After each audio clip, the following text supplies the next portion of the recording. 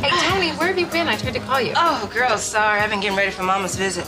Hey, if she gets on your nerves... Oh, I'm sorry. When she gets on your nerves, feel free to plant her at the J spot, because I need the business, and your mama sure can't eat. No, Joan, I'm actually looking forward to the visit. I don't know if it's because I'm pregnant or what, but I could use a little mommy and me time. We are still talking about the same Veretta Childs who embarrasses you by wearing a polyester pantsuit and asking for the early bird special at Spago, right? Yeah, I know it's odd, but I feel like being babied before I have this baby, you know? Of course, Veretta never was a tucking in story time mama, being narcissistic, crazy, drunk and all. Ah, Mama, good times.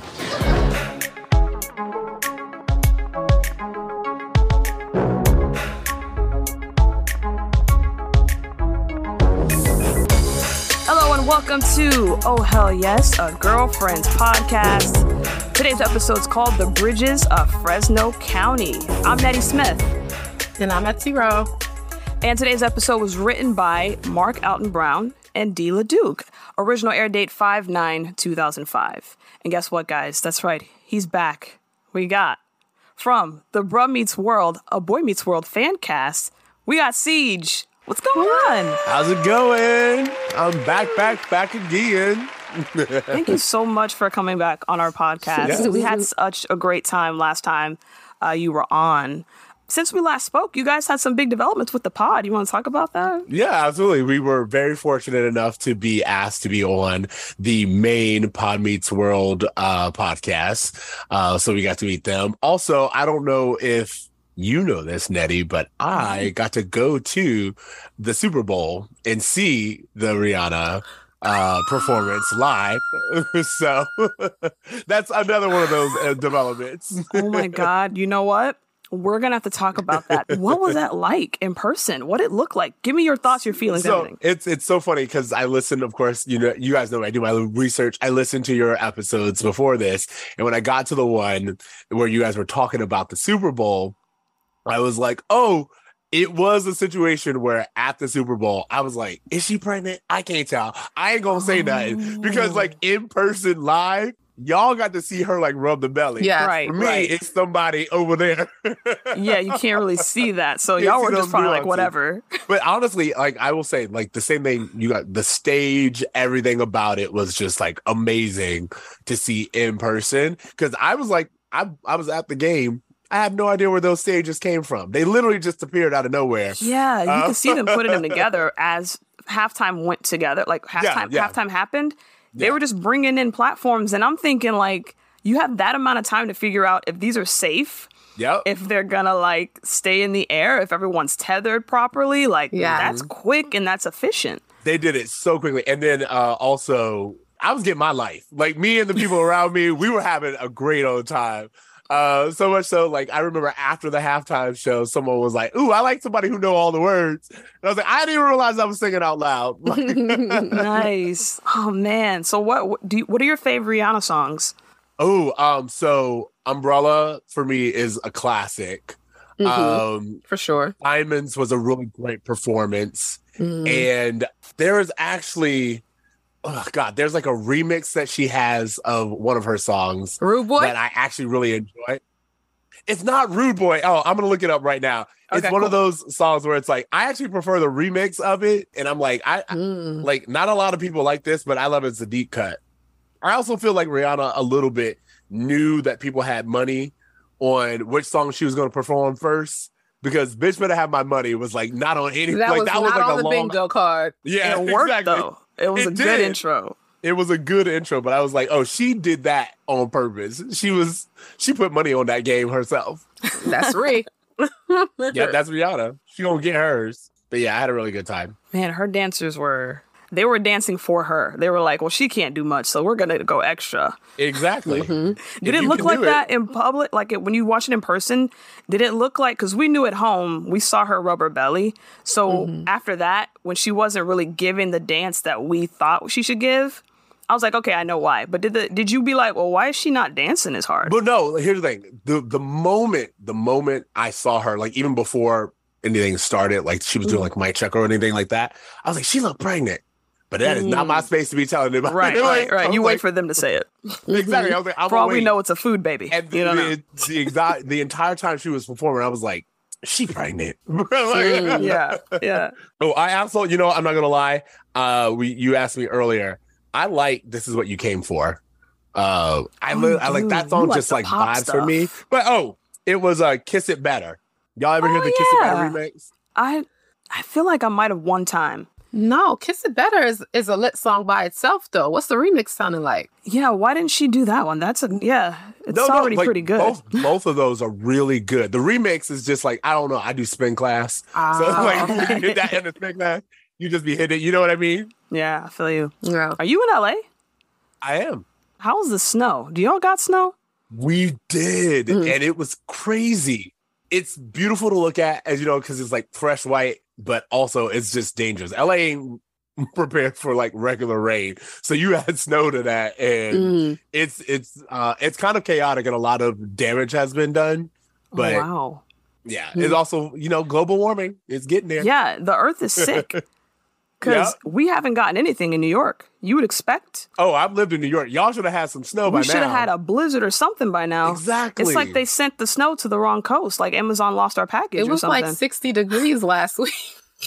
60 degrees. It is 41 degrees here in LA. 41. Holy shit. We're in different times. times. Is insanity. Absolutely. That's why we got to recycle, guys. Remember, we got to recycle. Y'all use the paper straws. I don't know about that paper. You know what? That's where I draw the line. I was playing around because ain't none we doing stopping the amount of damage that just was done already with been that done. train derail. Yeah. Right. Yeah. Oh man. Well, let's get into the the bridges of Fresno County. You picked this episode, Ceej. Why'd you pick it? I love Jennifer Lewis. Like, how do you not love Jennifer Lewis? I just feel like she's an amazing actor, and she just embodies the character so well. Like, this kind of felt like, I was like, this is kind of Vernetta's episode. Like, there are things going on, but like, we get a story arc with Veretta, and I really, really like that. And then also, I was like watching it, and I was like, I love when shows like this, like, or just kind of like casual sitcoms, take on something heavy, like intergenerational dynamics, and something like Tony having to see her mother as a person before she herself becomes a mother. I was like, that's actually a really great story to tell on like a sitcom that's also, just being funny and telling stupid jokes. Yeah, definitely. I noticed a few things. Like, I felt it right here. I was like, am I going to cry? Jesus Christ, not with this sitcom. So we'll get to that. But the title of the episode's a play off of the book/movie, The Bridges of Madison County. Either of you read that or seen the movie? No, me neither. But it's kind of like the synopsis for the movie is kind of parallel to what the episode is. It's a moving love story about a photographer on assignment to shoot the historic bridges in Madison County. He meets a housewife whose husband and children are away on a trip, and the film traces a brief affair that they have, but it never goes into fruition. And they leave one another because although they're soulmates, they met too late in life. So it's kind of that similar thing. But we're gonna start out with the cold open. Etsy, you got my cold open? Yeah. So Joan is franticking around the restaurant, and she's asking, y'all can hear me? Oh, no, I can. I'm just judging Joan. Go ahead. Okay. So she's like, are you guys enjoying your food? Are you guys enjoying your food? Can I get you something? And then finally the lady is like, well, seeing as how you keep asking me every 2 seconds, I haven't had a chance to taste the patatas bravas. Well, I'm sure you'll be a little less cranky once you get a chance to eat. Enjoy. So Joan tries to go outside. William stops her and is like, listen, you need to calm down. We're having a slow night. It's okay. Things happen. And then Joan is like, well, what about everyone else's restaurant? And William opens the door and he's like, see, everyone else is having a slow night. But he hears everybody getting lit, laughing and doing all types of things. And he's like, well, girl, we going under. I hear some salsa music too. Yeah, it's just a good old time. And then he pretty much says, oh no, we're going under. Like, this is a problem. So there's 10 other restaurants on the same street. Is that normal to have a restaurant with that much competition? Like, Yes. maybe they should have built it somewhere else? Well, here's the thing. It's absolutely in LA. I mean, like, you guys from New York, you know, restaurants will be like anywhere. But like in LA, I was thinking about this. I was like, what was her marketing budget? Like, I know like a few episodes, what was it called? Her publicist quit. But like, I'm like, girl, where's your marketing budget? Like, you gotta, if you want people there, you gotta get people there. Even if you get like BC list celebrities, even if like, what's your Giveaways. like, do you have like a happy hour? What are you doing to get people in the door? Yeah. Like, They say it's a slow time, as if like restaurants just go through this. And I'm like, I don't know if that's the case, where restaurants just have a slow night and it's just the thing. But besides that, do you guys notice something weird about this episode? What? what about it? There's no Golden Brooks, no Persia White. Oh, Really? shit, yeah. They did a good job. Wow. Yeah, it's funny that you guys just They noticed that. did. Wow. It took me a couple watches to realize that. Damn. This is the only episode neither of them appear in. Wow. You know what? I didn't even know. And, you know, I'm not going to lie. I'm not in love with Lynn's storyline right now. So I don't The mind it. Her and what's that dude's name? Trip? Finn. Yeah. Mhm. So yeah, so I watched it the first time. I didn't notice, and then I thought back. I'm like, well, what were they doing in the episode? What was their part? And I don't know why they weren't in it, but they could have been the ones in the restaurant, like laughing and giggling. But they brought in Avery and Suzanne. And I'm like, well, what happened with Persia and Golden? Like, was it just a day off behind the scenes? Some issues? That could have been another check for another episode. Because remember, it don't matter how little your lines is. If you appear, that's a fee. So I'm just like, and you got these two people who are not a part of the show. They're the main cast, so they still get paid whether they're on set or not. From what I hear. But still, that would have been you're right. It's like, why couldn't that have been like Lynn need a paycheck? Lynn needs something to do. She loves free food. I see what you're saying. The characters. Yeah, why couldn't she have just been the one laughing to make some money? Yeah, I don't Maya know why wouldn't have done it. I know that. That would have made You think sense. Maya wouldn't have done it? No. I don't know. She's very extra. It would be nice to have a scene of him asking Maya.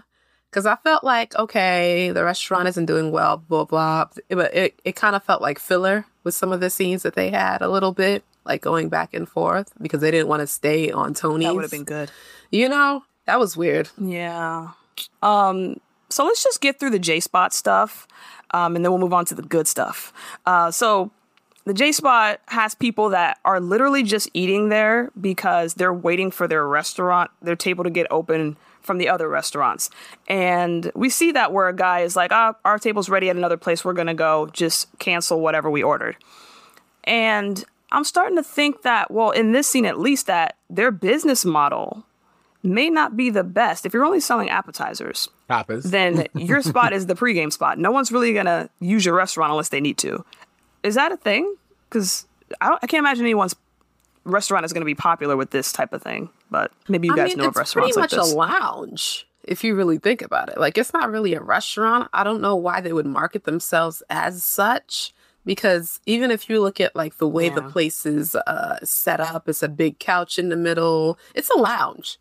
And I think that if they would have done that and made it like a pregame / last destination. Post-game. Yes. That would make more sense. They would have to be open late, but... Yeah, the couch really does it. The J-Spot is supposed to be a bar. Like, that is, as you said, it's a lounge. You get some cocktails. The fact that they even serve food is like, okay, but that's extra. Yeah. You need a mixologist in there, got signature drinks, like everybody's coming. And as you said, there are 10 other restaurants. Hookah. You want them to come. Hookah. You want them to come, get a drink at your spot while they're waiting on their food or their reservation. again, depending on where you at, it's like a 2-hour wait for a reservation. So they're spending money, or after dinner, they're like, oh, let's stop by the J spot, get some drinks. Like, that's what she should have been thinking about. I like how this show pretty much says Joan don't know what she's doing. She doesn't. And neither does William, because they're both in the same boat as far as their terrible ideas in this episode. But he's depressed too. He's noticed the downturn in business. He's sitting there drinking at the bar. I want to be unconscious when they drag me off to debtor's prison.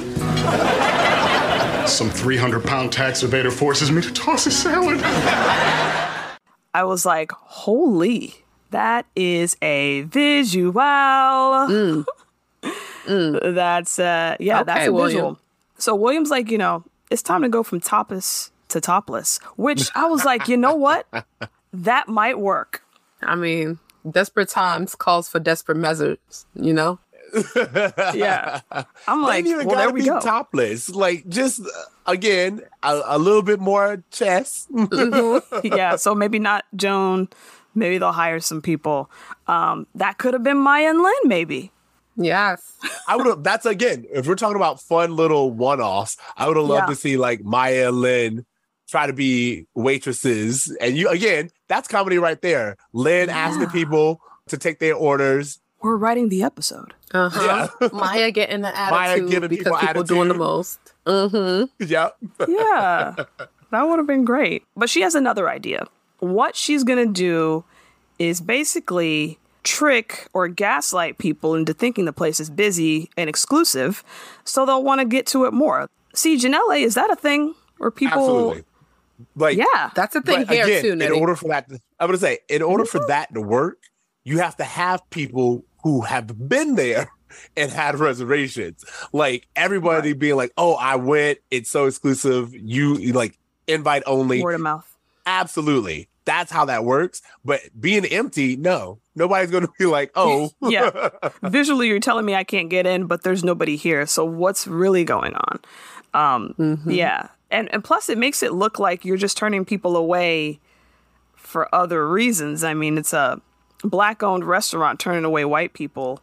For all we know, there's no social media, so they're not going to tweet anything. But you never know. Like, that's what I thought when those people left the first time. And they're like, you're not on the list. Yeah, start the line. What line? The line you're about to start. I was like, oh my God, they're going to tweet not to go there. And I'm like, wait, this is before that. This is before that. But I'm sure there's something. Yeah. Before, like, newspaper, Yelp? something. I don't know. Don't go to the J internet spot. What's happening? So Word of mouth works negatively as well. So, like, if you up here making people angry, and also, like, how hard is it to say it's a private event, closed for a private event? Oh, we got so-and-so coming. People don't know no different. Like, J-Lo's on her way, so we got to keep it clear.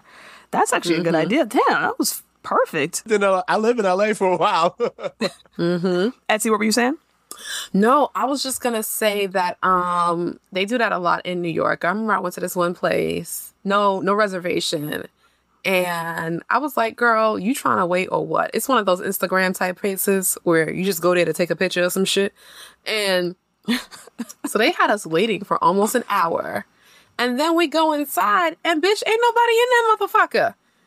Like, excuse me?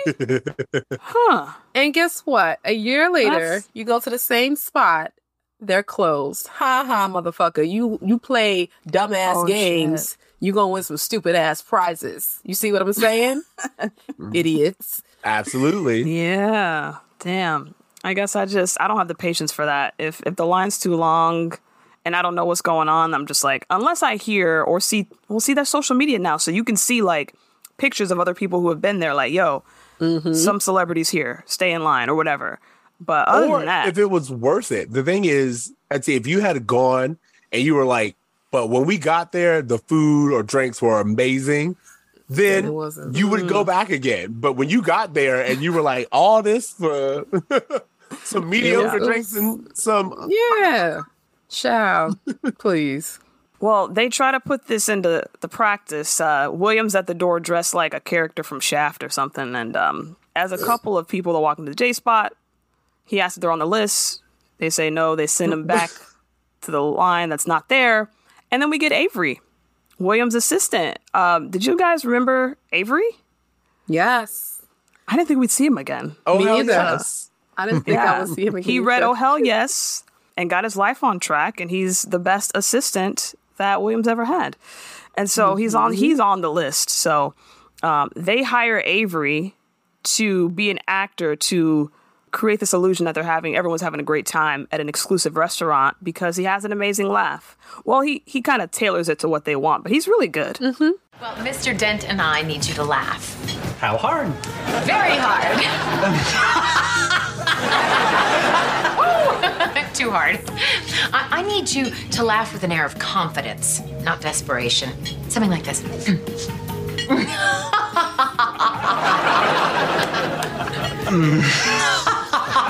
That's perfect. And then they get someone else. Joan hired a girl named Suzanne that was laughing at the movie theater super loud. Her laugh's great too. I mean, I couldn't hear it consistently. That would just be annoying. But it does kind of go, okay, well, what's going on in here? I don't believe I've ever met Suzanne. Oh, I met her today myself at the movies. She has an infectious laugh. Give him a taste, Suzanne. Genius! Yeah. So they're directed to create an air of sophisticated frivolity with a hint of haute cuisine hijinks. And so every time the door opens, that's action.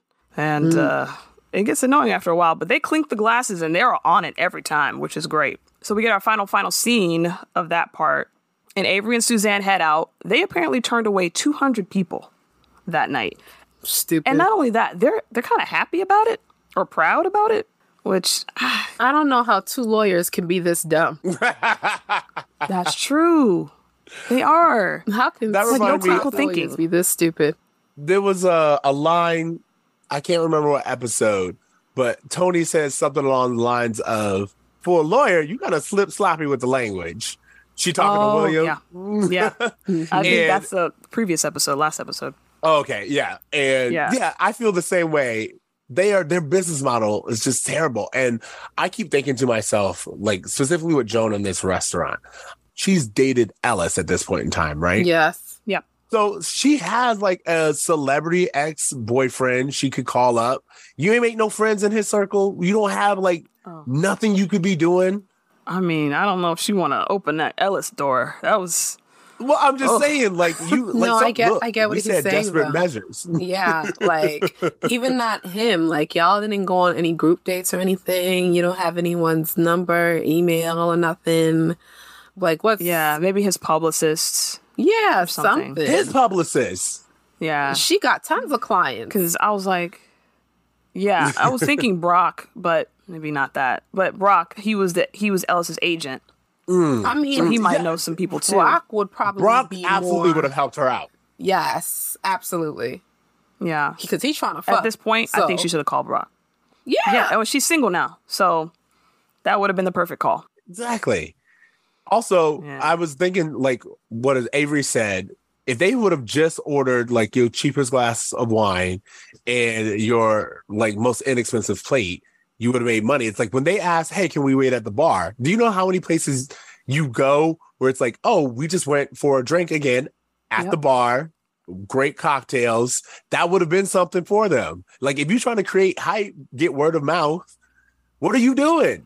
Yeah, y'all just wasted a night that could put y'all under to where y'all could be closer to closing And also this 200 restaurant because y'all people. were playing around. That's a lot. Like that could have created that That's a buzz lot. for you on its own if the food is really good and if the drinks are good. Gross. So, It's gross.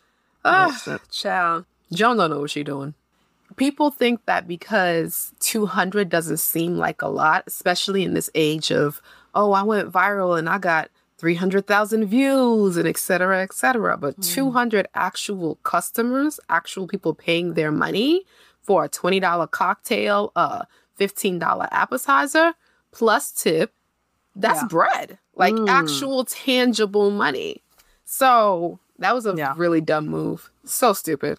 And you just probably alienated 200 people that live in the area, that frequent that area, who are not going to go back now because it's crazy hard to get in. We got 10 other restaurants we can choose from. So this was actually quite stupid. Especially for a It's new so funny restaurant. you say that because Yes, when I lived in New York, I would tell people all the time, I don't wait in lines. It's New York. There is literally something else right down the street. Like if I can't get in immediately, then I'm just gonna go somewhere else. And as you said, Etsy, maybe they're not even here next time. It's like, so I'll see if you're here next week, and even if you're worth going to. So I think that this was beyond stupid, especially if you're trying to like make a name for yourself in LA. Oh, I was going to say, I was also thinking about the workers who work there because they had to listen to every time the door opened. I was like, I just feel bad for those workers. Listen to these people laugh every 5 seconds. Almost, 200 people. That's what, 100, at least 100 times the door was opening. Probably. Exactly. They come in pairs or groups. They probably lost hundreds of dollars worth of tips. Woof. For one night. Oh, yeah. What's the point? Imagine the people who quit that night. I was just thinking they would have just quit. Like, we work for some dumbasses. Like, let's just fucking go to the one down the street. Let's see if they're hiring. Yeah. But speaking of restaurants that are thriving, we're going to pick the next story up at Skia, where Tony and Joan are having lunch. Tony's big. She's about to burst. I feel like that her stomach wasn't that big before, like last episode. They're moving Maybe it not. along for sure. They're trying to push this shit along. We're at the end of the season. They're trying to make something happen. So she has a hard time getting into the booth, and Joan pulls it back for her. And she's been MIA lately because her mom's coming to visit, and she's been getting ready for it. And Joan's like, oh shit, like, listen, if she gets on your nerves, send her to the J spot because we need the business, and your mama can eat. And I'm like, damn, there we go. There we go. That would have been something for them. And so Tony's like, no, this time I actually want to hang with my mom. I could use a little mommy and me time. And Joan's confused. She's like, your mom's still Veretta, right? Like, and I guess that makes sense. You know, she's about to be a mom, and this is the last little bit of time that she can, well, she'll still be someone's daughter, but before things get real and she has to take care of another, living being. So I get this change of heart here. And next, we're at Tony's apartment. We actually see Veretta strutting in the door, played by the legendary Jennifer Lewis. Jennifer. So let's talk about, let's just take the time to talk about these outfits. Any faves? any standouts for you guys? I like what she got on in this one. I like it. It's vibrant. It's colorful. Yeah. Especially since, like, it matches with her personality, I think. That's what I like most about it. Very regal, It's very loud, like Veretta. Like, and it's like, but like in a way that works for her. And that's another thing, like I said, when Jennifer Lewis entered, I was like, she understands this character so well. And like even her delivery and the way that she does it, I was just like, yes, she knows this old country black woman who came to the city. I loved my favorite thing that she wore was that pink like running suit that she had on. She was making.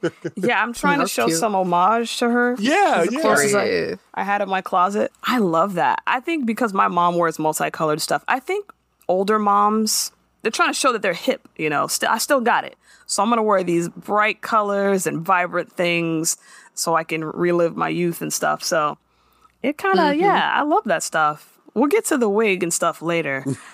They also might be at a point where, like, once you're like an older mom and your kids is grown, where you don't really give a fuck. Like, I feel like you go through phases of like, okay, I'm a mom. Yeah. Oh my God, I need to be less sexy, less bold, less vibrant. Then you just like, bitch, if y'all gonna get what you get. And if I feel like wearing a bright ass rainbow jacket, that's what it's finna be, girl. That's the point that I think she's at.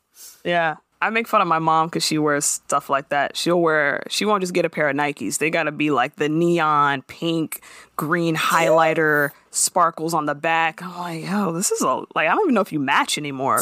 What's going on? But if you're happy. You're happy. Yeah. And I'll say that that's one of the things that, like, watching this episode made me think about. I don't know if you all have like heard, the discourse of like we losing recipes and stuff like that. Yes. It's like there is a certain amount of Southern Black woman that is literally dying out just because it's like we're all becoming a little bit more homogenized and contemporary.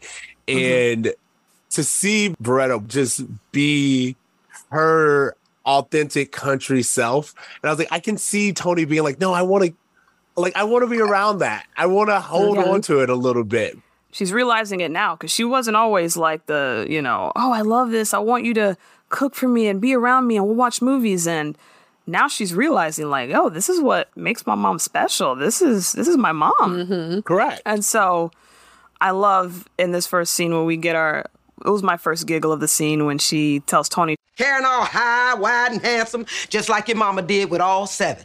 Except for you, niece. I carried her so low, I thought she'd come out my ass. like, what the fuck? Like, poor you, niece. Jesus, that's and she says it with such like grandiose, like almost like she's shimmying when she's talking. And I love it. So Tony has everything planned out that she wants to do with her mom. She wants her to make a Frito pie, which, have y'all had that? Frito pie or anything? You know what it is? I don't know what it is, but I was like, that sounds country as fuck. Like, it just... I know I'd love it. I feel like it's like a taco meat. It's like a taco kind of thing, and you put Fritos on top, like the taco meat, cheese, and some iceberg lettuce chopped up.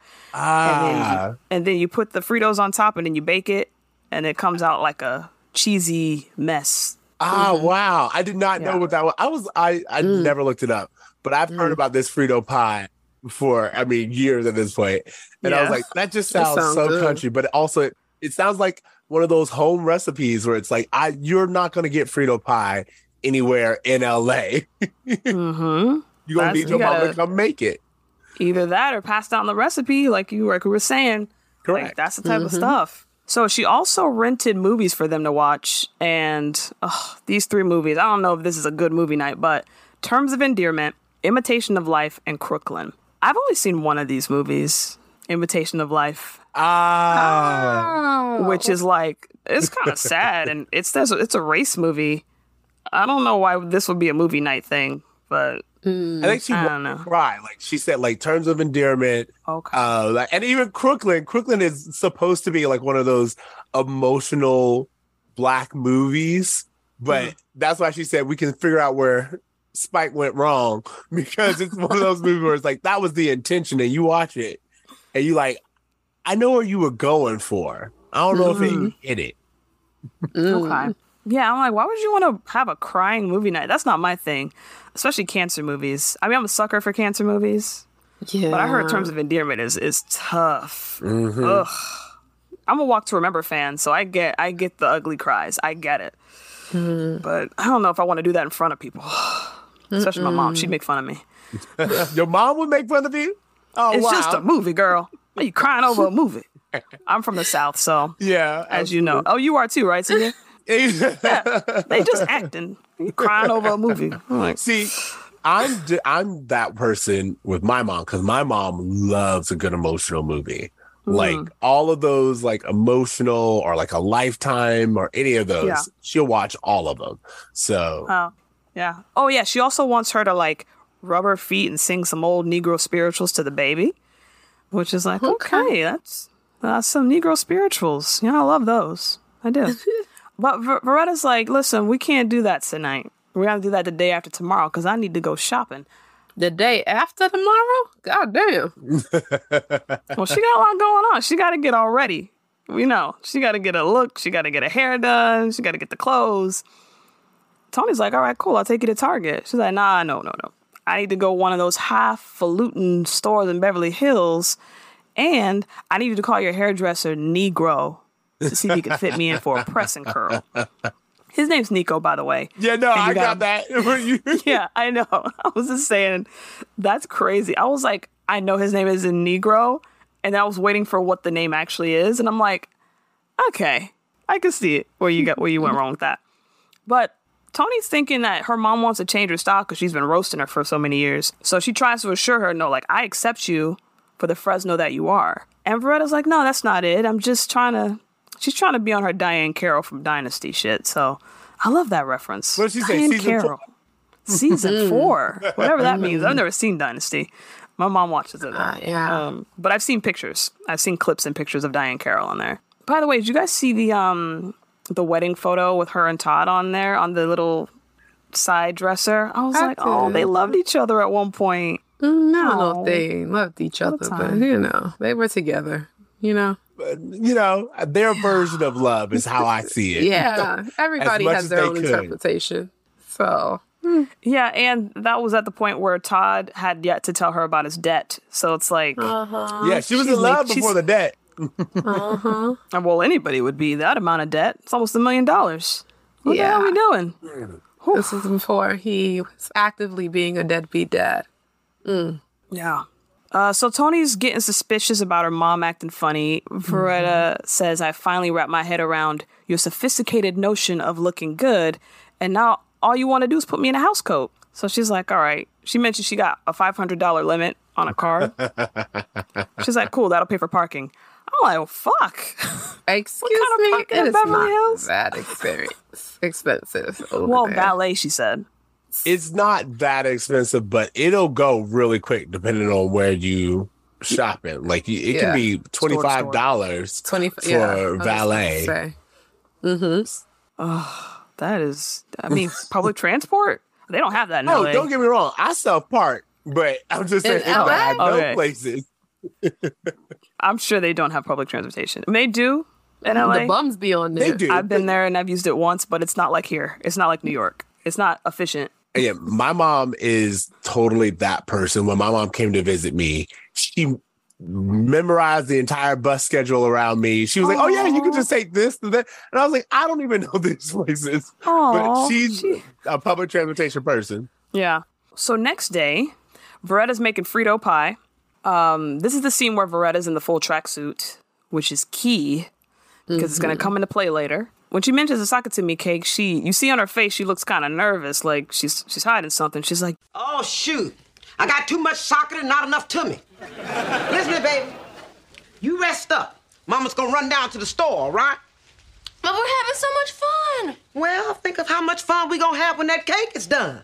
You always did bake a party in a pan. Gone now. All right. Now remember, all you gotta do is take the pie out of the oven. And when the ding-a-dings, it's done. Ding means done. And she realizes, bitch, she ain't never been in that kitchen. She don't know how to do that.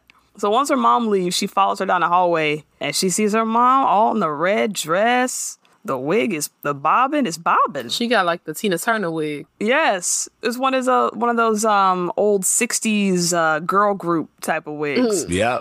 And her and Tony have this amazing confrontation. This is just, chef's kiss. What are you guys' favorite parts of this, CJ? So I was going to say, for me, what I really liked about Veretta, even in the previous scene, is Veretta is an alcoholic.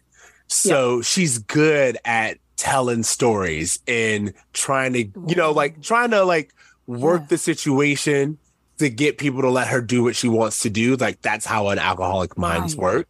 Like, they're always trying to play you to get what they want. And especially, like, if it's another drink. So to see her kind of, like, weave this story and be like, oh, well, I was just going to do this, or I go to the store. You don't know who I know. Like, just very much. She's in practice. Yeah, it's so interesting. And things that I liked about this scene, again, is this idea of Tony having to literally confront her mother and be like, wait, what were your intentions? Oh, you didn't come to see me. You came to do other things. And this idea of her, like, literally just like holding her mother accountable in a way that Veretta wasn't expecting, but also Veretta kind of holding her ground and being like, look, I'm an adult. I get to make my decisions and you ain't got to like them, but I'm going to do what I'm going to do. That's how I felt. Once she told her, she was like, are you cheating on daddy? Are you trying to? And when she said that, I don't know why this came into my mind, but I thought about Moesha. That scene where you find out that Frank cheated on Marguerite. Is that her name? Marguerite? And Mo's like, you cheated on mom? And I was just like, oh my God, this is like kind of like that. We're writing in that black parents cheat. Is that what well, she didn't cheat. Parents are people. They are people. And they have histories that happened before we knew them. So, Etsy, what were you saying? No, what stuck out to me was when she said, You are not going anywhere until you tell me where you're going. And don't even think about any acts of violence. I'm pregnant with your only good-haired grandbaby. I was like, Lord, here come the blacks with they texturism, child. That's the most southern shit. That got her to stop. She thought about it. She was like, oh, yeah, you're right. You're right. That was the point. I was like, I know we have to have an oh, hell yes moment. But I was like, if there oh, hell no, because like that moment where she was like the only good haired grandbaby, I was like, of course, colorism again, getting down to texturism, as you said. Yeah. Somehow all of the other grandchildren aren't as worthy or prized as this half mixed child that they ain't even meet yet. That's so terrible. But that's so real, though. It's so real. And as you said, the fact that Beretta was like, all right. Yeah. She was like, you win. You got it. Like, damn, she'll protect that baby at all costs. But she does say she can put that ass beating on layaway. I like that too. Don't get it twisted. Have y'all ever challenged your mother and like had like your mother come back and be like, look, I get it. You grown and all, but you're not too grown. Like there's just like a moment where Oh, of course. Yeah. Like no matter how smart you are, I'm always smarter than you. I don't care about you. So yeah, been there. Oh man. Nettie, I know that you said that you're from the country. Etsy, where is your family from? Are they city folk or are they country folk? We're in New York, and I've lived in New York my whole life. So yeah. Ethnicity wise, I'm African, but like I'm city folk. I don't even know like what driving is. So that's a whole other thing. That's cool. I didn't even think of that. You don't know how to drive. Yeah. I kind of like that for people in New York. I feel like if you could live in a place and never have to drive, that's honestly, a cool concept. Amazing. Yeah. Yeah. My family is straight up country. The first couple years of my life, I lived in the country in Ocala, if you know Ocala. Yes, I do. And I lived in a trailer. We were in a trailer for like my first 2 years of life. And that was it. We had like animals. We had like, my grandparents had pigs and chickens. And we go back every other Christmas. And now I've lived in the city so long. When I go back, I'm like, oh my God, how do people live out here? Yeah. Like, what if something happens and you need immediate assistance? Or where's the CVS? Like, how much do y'all know about Fresno? I don't know much, just what's on this show. So I only know about Fresno because of this show. Well, now that I live here, I know. But like, if you drive up from LA to like San Francisco, you're going to have to go through Fresno County. Okay. And it is even to this day, which is like 15 years later, it is a country county. As a matter of fact, if you drive through it, I think there are lots of livestock there. And it just smells like manure. Like it's one of those things where like when you're driving through it, like you kind of hold your breath a little bit because it just has so much livestock in the but it's just like whenever I drive through Fresno, A, I think of this show, and B, I'm like, oh, this is country. And you don't think about that in California. You don't really think about those places. You don't see that on TV or in anything. So yeah, exactly. So for to kind of know that and keep that in mind, even Veretta of like, oh, this is a really big deal for her. Like the target would be, I'm not going to say like they don't have anything, but like the target is where you go shopping. It is the mall or whatever. So for her to come to LA and look all nice, she is trying to show up a little bit. Yeah. Got on a red dress. She's trying to show off for her too. side. Red. Some clean. She's trying to take somebody home tonight. That's what she's trying to do. So Tony snatches off her wig so she can't leave. And she's like, girl, there's tons of places I can buy hair. It's LA. But we find out there's a reason she came to LA.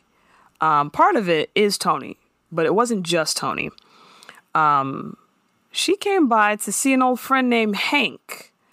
And they know each other in high school. They were old high school sweethearts before she met Eugene, before she even knew he existed. And he wrote her a letter and he wants to see her. And I don't know what I think of that if that was my mom. That's all I can say about that. Like, it's fine for the TV show. But if my mom was like, yeah, somebody I knew before your dad. Because my parents are high school sweethearts. It's a Florida thing. But to even think that there'd be someone before, it's like, was this 10th grade or something? So that's the reason she's there. And she's going to go see him. That's why she's on the elevator. And Tony threatens to call her dad. And Beretta says, as the doors close, you ain't gonna do shit. But it closes right before it. That was actually a good thing. That was funny. Anything else before we get to the next scene, guys? Unless you want to mention this rap battle that they're doing?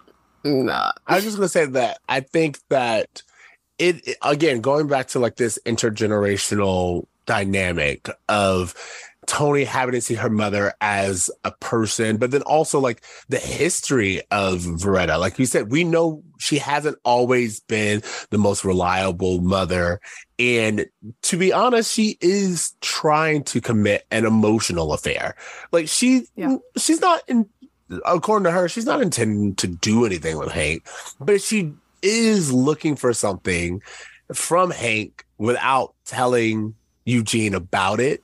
And there's a reason she's not telling him. Absolutely. And so it is this complex thing of like you sympathizing with Veretta a little bit and understanding what she wants, but then also looking at it from Tony's perspective and being like, look, daddy has stuck by you for years through the drinking, through your attitude, like through all this other stuff. And you're just like, as far as she know right now, her mother's just trying to escape with some other dude. And I was like, no, I actually, as complex as it is, I understand both sides. And I do. Yeah. It's interesting to see Tony kind of like, I know Tony's always childish, but like to see her really just be like a child in this situation and be like, mommy, what are you doing? Yeah. Mm-hmm. And she doesn't know this guy. She knows her dad. So it's like she has a lot of allegiance to her father and trying to figure out where this is going. It's tough. I'm torn as well. Well, we know she's not there to have sex with him. So that kind of colors the situation a little better. But so she says, but if she came all the way over here, well, yeah, we would have never found out. I mean, we would have never known because he died. Who knows what would have happened? That's a very good point. You know, very true. She did go out and get that blonde wig for a reason. Yeah, she got that Tina Turner wig. When you turn it, you can turn it either way depending on your mood. Yeah. So she's at the door. She's like looking in the reflection of the mailbox. Do you guys know that joke about on Twitter where they're saying if you have blonde hair, you're racially ambiguous? Yes, I did see that this week. That's the first thing I thought when she had I was like, oh, she's trying to be racially ambiguous. Wait, what's Twitter talking about now? What Black Twitter talking about? I don't know where it started. What happened, I can tell you the background of it. So what happened was there's this TikToker, I don't know if you can call him famous or whatever, but this known TikToker who was talking about he had gotten canceled for something he said that was inconsiderate or like misogynist. He said something he wasn't supposed to say. And in his apology video, he was like, I'm sorry, y'all. I grew up. People were treating me differently, called me all kinds of things. They didn't recognize I was Black. I was racially ambiguous just because I had blonde hair. And people were like, that's not what racially ambiguous means. Like, just because you look like Cisco does not mean that people thought you were biracial. So my question is, did he look racially ambiguous or was he just light skinned? No, he is Black. He was a black kid with blonde hair. Yeah, okay. With like a blonde dye job. Yeah. And so that's where that came from. Everybody joking him, being like, oh, apparently if you got blonde hair, people think you racially ambiguous. Shit, that's hilarious. So people have been posting their photos, like Black people on Black Twitter have been posting their photos of them in like a blonde wig, or the time where they had a little color in their hair, like, oh, this is my racially ambiguous era. So Black that's what came to mind. Nothing seriously. So the moment they heard that stupid.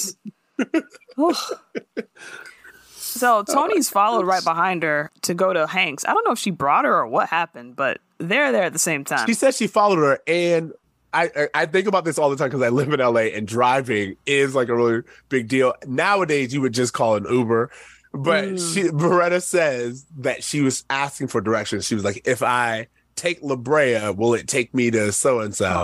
Okay. So that ultimately was saying that Beretta drove there, knowing Veretta, she probably drove to LA, so she has her own car.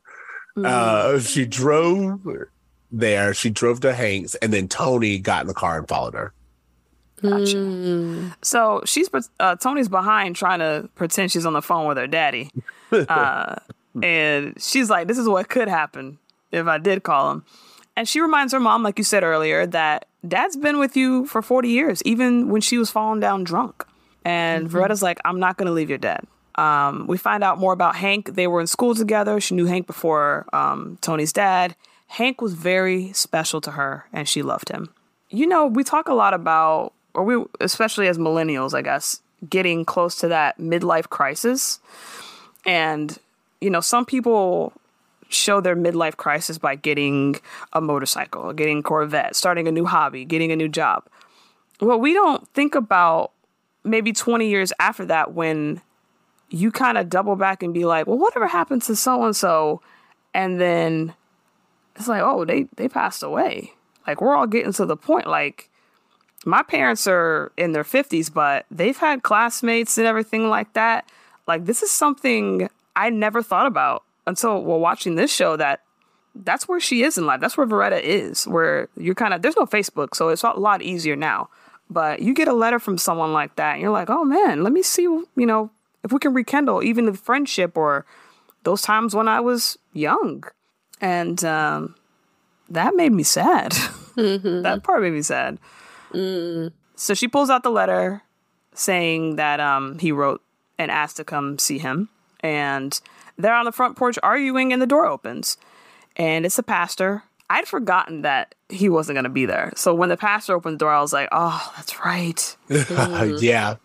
Oh, I forgot man. the daughter was going to be there because I knew what happened to Hank. And I thought like the priest would say something. But when the daughter comes in and Tony's like, Well, I'm Tony. I'm her daughter, and my daddy will kick your daddy's ass. Excuse me? My daddy passed away. Oh, my bad. My condolences. and I'm like, oh, no. You're like, y'all didn't say don't hi. say that. You don't know anything. You look like, imagine your dad just died and then some stranger, and look, she said the night before. So some stranger is just at your door and they're like, my daddy can fight your daddy. You're like, who are you? What is going on? I don't even know the situation. I'm still grieving. You know? And she the daughter does really good. She very quickly, she interrupts. She's like, before you say anything else, my dad died last night. So just keep that in mind. And that's like, to your point, I literally turned 35 last week.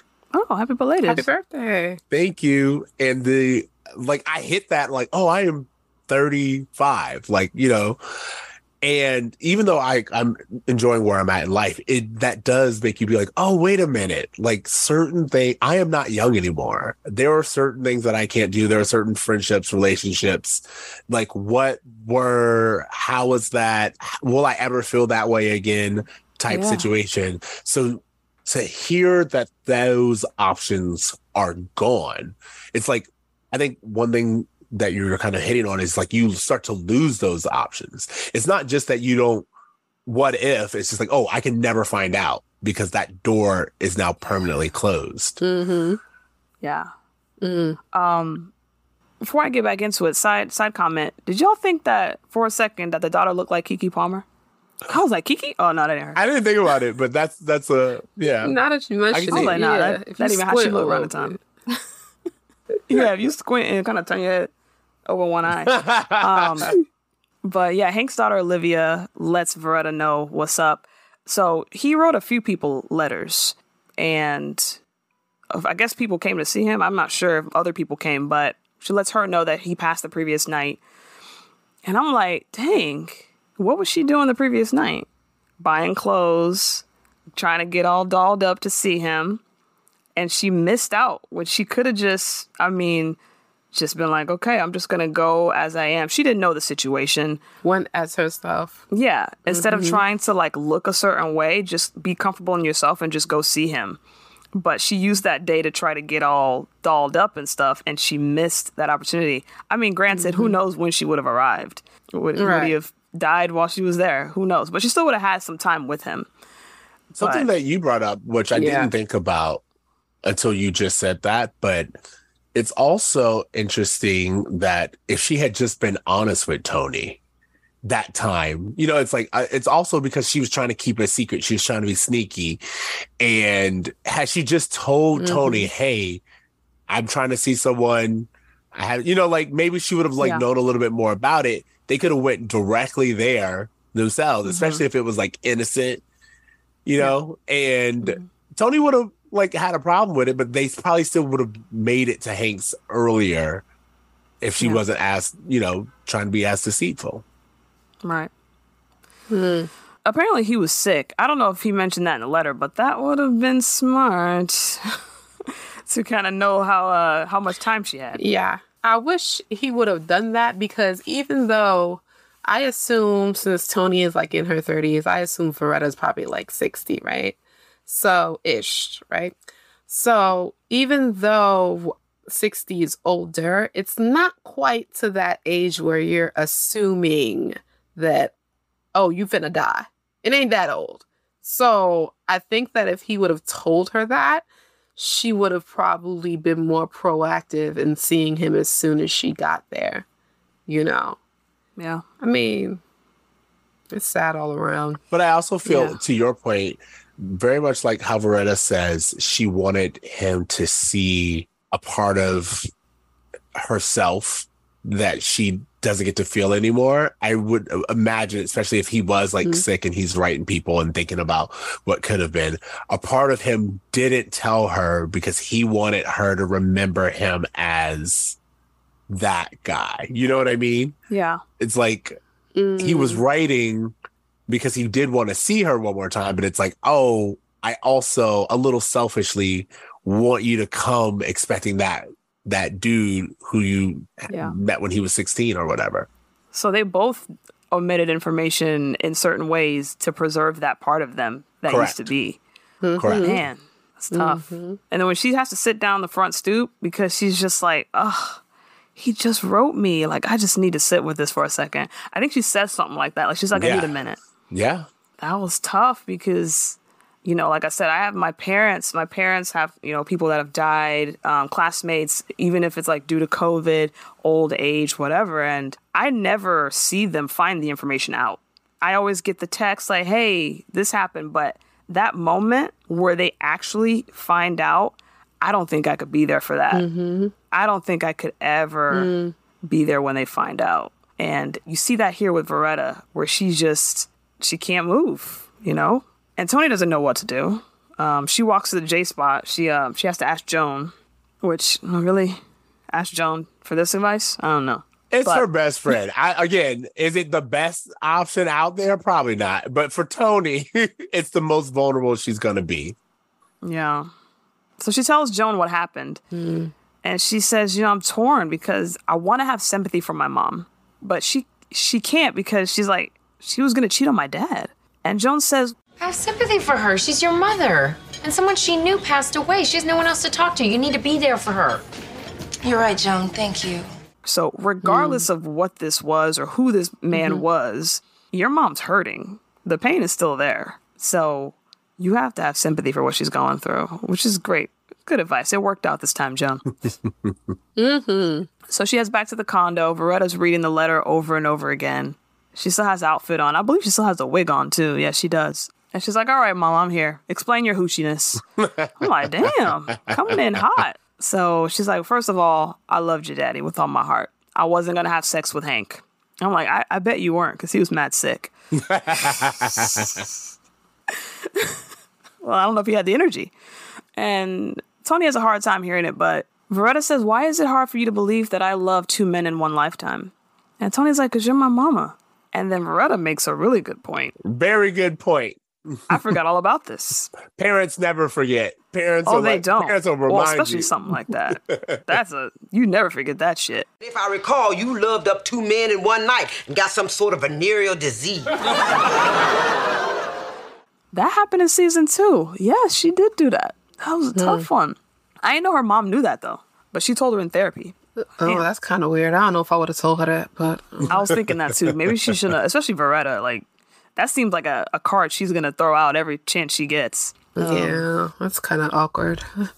Okay. She said as soon as she met Eugene, she forgot all about Hank, called Hank, and broke it off with him and broke his heart. And Tony says, well, if you love Daddy so much, why are you ran down here to see Hank? And she mentioned she couldn't help but wonder about the road not taken. And the letter says he never stopped thinking about her. And she delivers the line, damn it, that's flattering. Someone carrying a torch for the pretty sweet girl that I was before I started drinking, before I had 7 kids, before I thickened up in places I never intended. I was like, that's poetic. That's poetic. Black people speak in poetry, I feel. Like, there are plenty of times where Black people just deliver a line and you're like, that is, like, we know how to say some words. Even if it's just adding a little pause here and there for effect. Yeah, delivery. Yeah. It's just the flavor. Like, sometimes when we speak, it sounds like music. It is. It's just, it rolls off the tongue, you know? Yeah. It's like how Etsy, you're really good at that, honestly. You're the way you say stuff. Me? Sometimes you go low, you go high. Sometimes you pause. Like, and I have to edit her voice every week, so I hear this and I'm just like, wow. It's like, ooh, it's saucy. It's rhythmic. Again, like you said, the way she delivered lines, even when I thickened up in places I never thought. You know, it's like you understand where she's going with it, and it emphasizes what it needs to emphasize. Yeah. She says she hopes that Tony can understand how she feels one day. And they hug it out. And Tony says she's still going to tell her daddy. And Veretta's like, well, what do I got to do to hush you up? And she's like, okay, this is what I want. Frito pie, sock it to me cake, some foot massages, and some Negro spirituals. And Veretta sings Swing Low. I'm like, they could have picked a better. I don't know. That's kind of basic to me. Y'all got Jennifer Lewis. Got to crank up that selection. Right. I don't know what would have been better. Something else, though. And Tony talks to the baby. She says, you hear that? That's your floozy of a grandma singing an old Negro spiritual. Still, she's on her mama. And she sings it to the end. She fades out with it. And that's the episode. That was it. You know, talking to you, Ceej, it just really made me go, okay, this episode has a lot more meat on the bone than I thought. Because I was coming into it, I'm like, what is there? Do we have enough? And you really dropped some gems, and I appreciate that. I appreciate you. Thank you. Just like on your pod. I'm like, damn, I never fucking thought of that. I think of like the dynamic. I'm realizing as I get older, one of my favorite things is just like the dynamics between people, like how they relate to each other and how they learn from each other. And again, as I said, as you get older, there's certain things where it's like you don't understand it when you're young and you're like, why are you doing this thing? And then you hit that same milestone in life and you're like, oh, like I was talking to a friend the other day. I was like, do you remember when you were a kid and your mom would ask you to take out the chicken and you did it? And you're like, why is that a big deal? Calm down. I was like, there are days where I was like, oh, I cannot imagine if someone didn't take the chicken out in this day. Yeah. Like, I'm burning everything down. And it's the smallest thing, but I get it now. Yeah, you come home, you think you're going to have some chicken. Exactly. And you got to figure something else out and with it's dinner. Frozen, and I got to wait to feed you. Not even myself. I'm waiting to feed you. Again, it's just like, it sits differently. And I feel like I really liked how Tony was like, as a woman, just woman to woman, I understand you. I understand that feeling of, again, Tony's body's changing. So I imagine she really can relate to this idea of, oh, someone who wants me for who I was before I was married, before I got pregnant, before like all of the venereal diseases, someone who like could look at me as the innocent potential that I was. And for that, I can relate and I can give you your space. But as your daughter, as my daddy's daughter, I'm telling, like, and again, there's like that little bit of like teasing that Black people will do. It's like, I love you, but we'll be real with you too. Of course. Let's call your little floozy. Like when she called her mama floozy grandma, she's just having fun with it. And that's our way of saying, I forgive you. and I love you, but I ain't forget what you did. Yeah. So next is the oh hell yes moment of the episode. I'm going to let our guests go first. CJ, what is your oh hell yes moment? I will say, shockingly, it was the moment in J-Spot when Joan gave her the good advice. Because I was like, you don't always get good advice, Joan. You don't.